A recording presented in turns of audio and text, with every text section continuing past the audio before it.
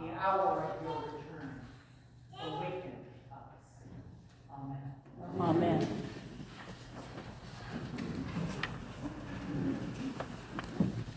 Put away the works of darkness and put on the armor of light. Beautiful words from today's collect that are borrowed from Paul's letter to the Romans. Collect, which I might add, also was encouraged for us to read each and every day of Advent by Archbishop Cranmer. We enter a new season today with a sense of expectation of things to come. We are busy preparing for our holiday gift exchanges. And I assure you that some of you have either put up your Christmas tree already or will do so in short order. Perhaps you have parties to attend or cookies to be baked, or in the words of the lessons this morning, all seems dark. Advent is the only liturgical season with two emphases.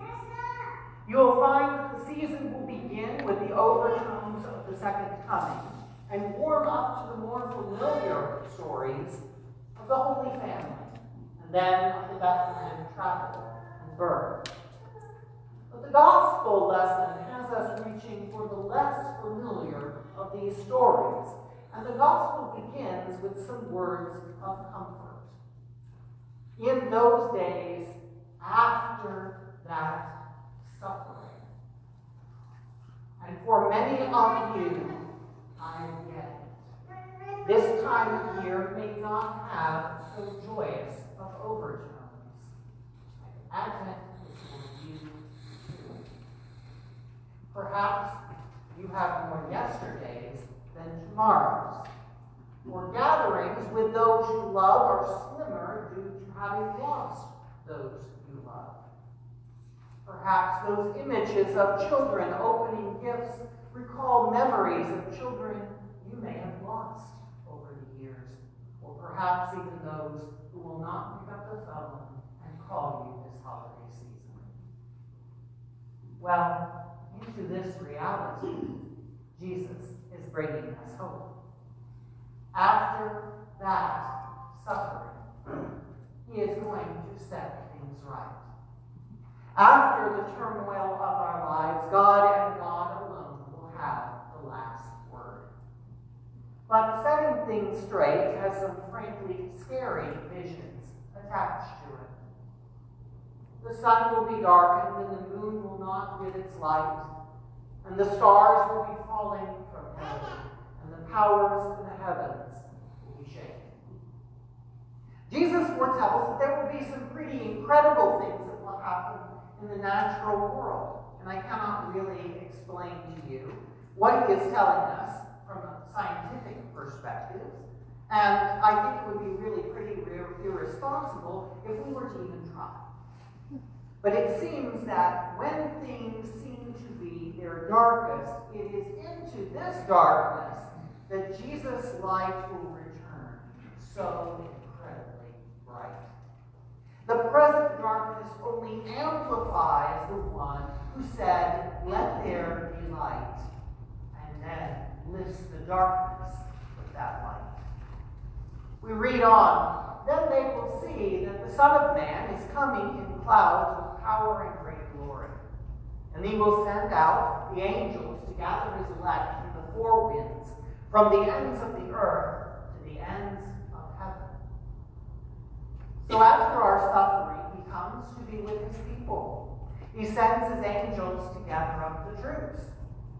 And interestingly, we see he gathers from heaven, that is, the church triumphant, and from earth, the church militant, those who are elect.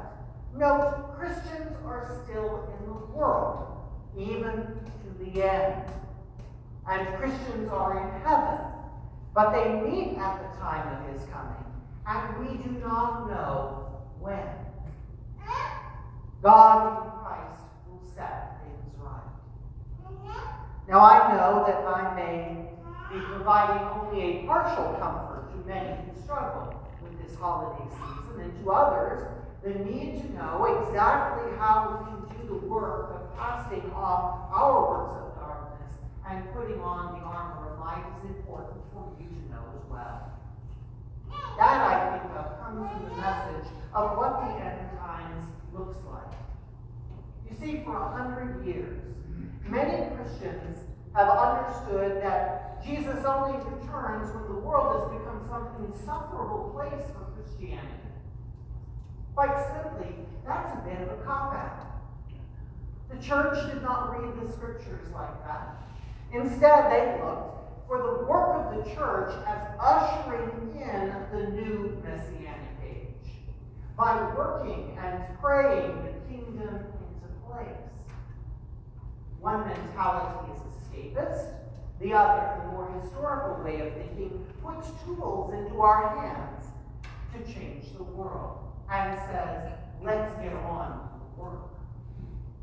What if, after our suffering was completed, and Jesus returns to complete the task, and it becomes a task of restoring justice, and ushering in peace, and eliminating evil, and that very task the church began? What if after our suffering was punctuated with joyful anticipation instead of fearful dread? Jesus is coming with the clouds, and I'm excited to meet him. What if after our suffering, the world becomes a little bit less of a blue Christmas and a little more of a joyful expectation of the truest Christmas to come? We would no longer be at odds with each other. It would be better than cookies and parties and filled with the presence of all those whom we love but see no longer. Cast away the works of darkness and put on the armor of light. Let us cast away that which is dark and hopeless and dreary and put upon us the true armor of hope. That is our task. When we see it as fulfilling of the work of the church and the end of our suffering, then we get a glimpse of the kingdom that is to come, which is, of course, already here and not yet finalized. My brothers and sisters, each and every day, in every liturgy, all around this planet, we pray, thy kingdom come, thy will be done, on earth as it is in heaven. We pray when we act. We take up our tools and we labor on and we put into existence those things that bring hope to the people who do not have hope. It is then that the kingdom comes because the church got the ball rolling. Our hands make it happen. Let us all, in the very brief season of Advent this year, put away the works of darkness. Put on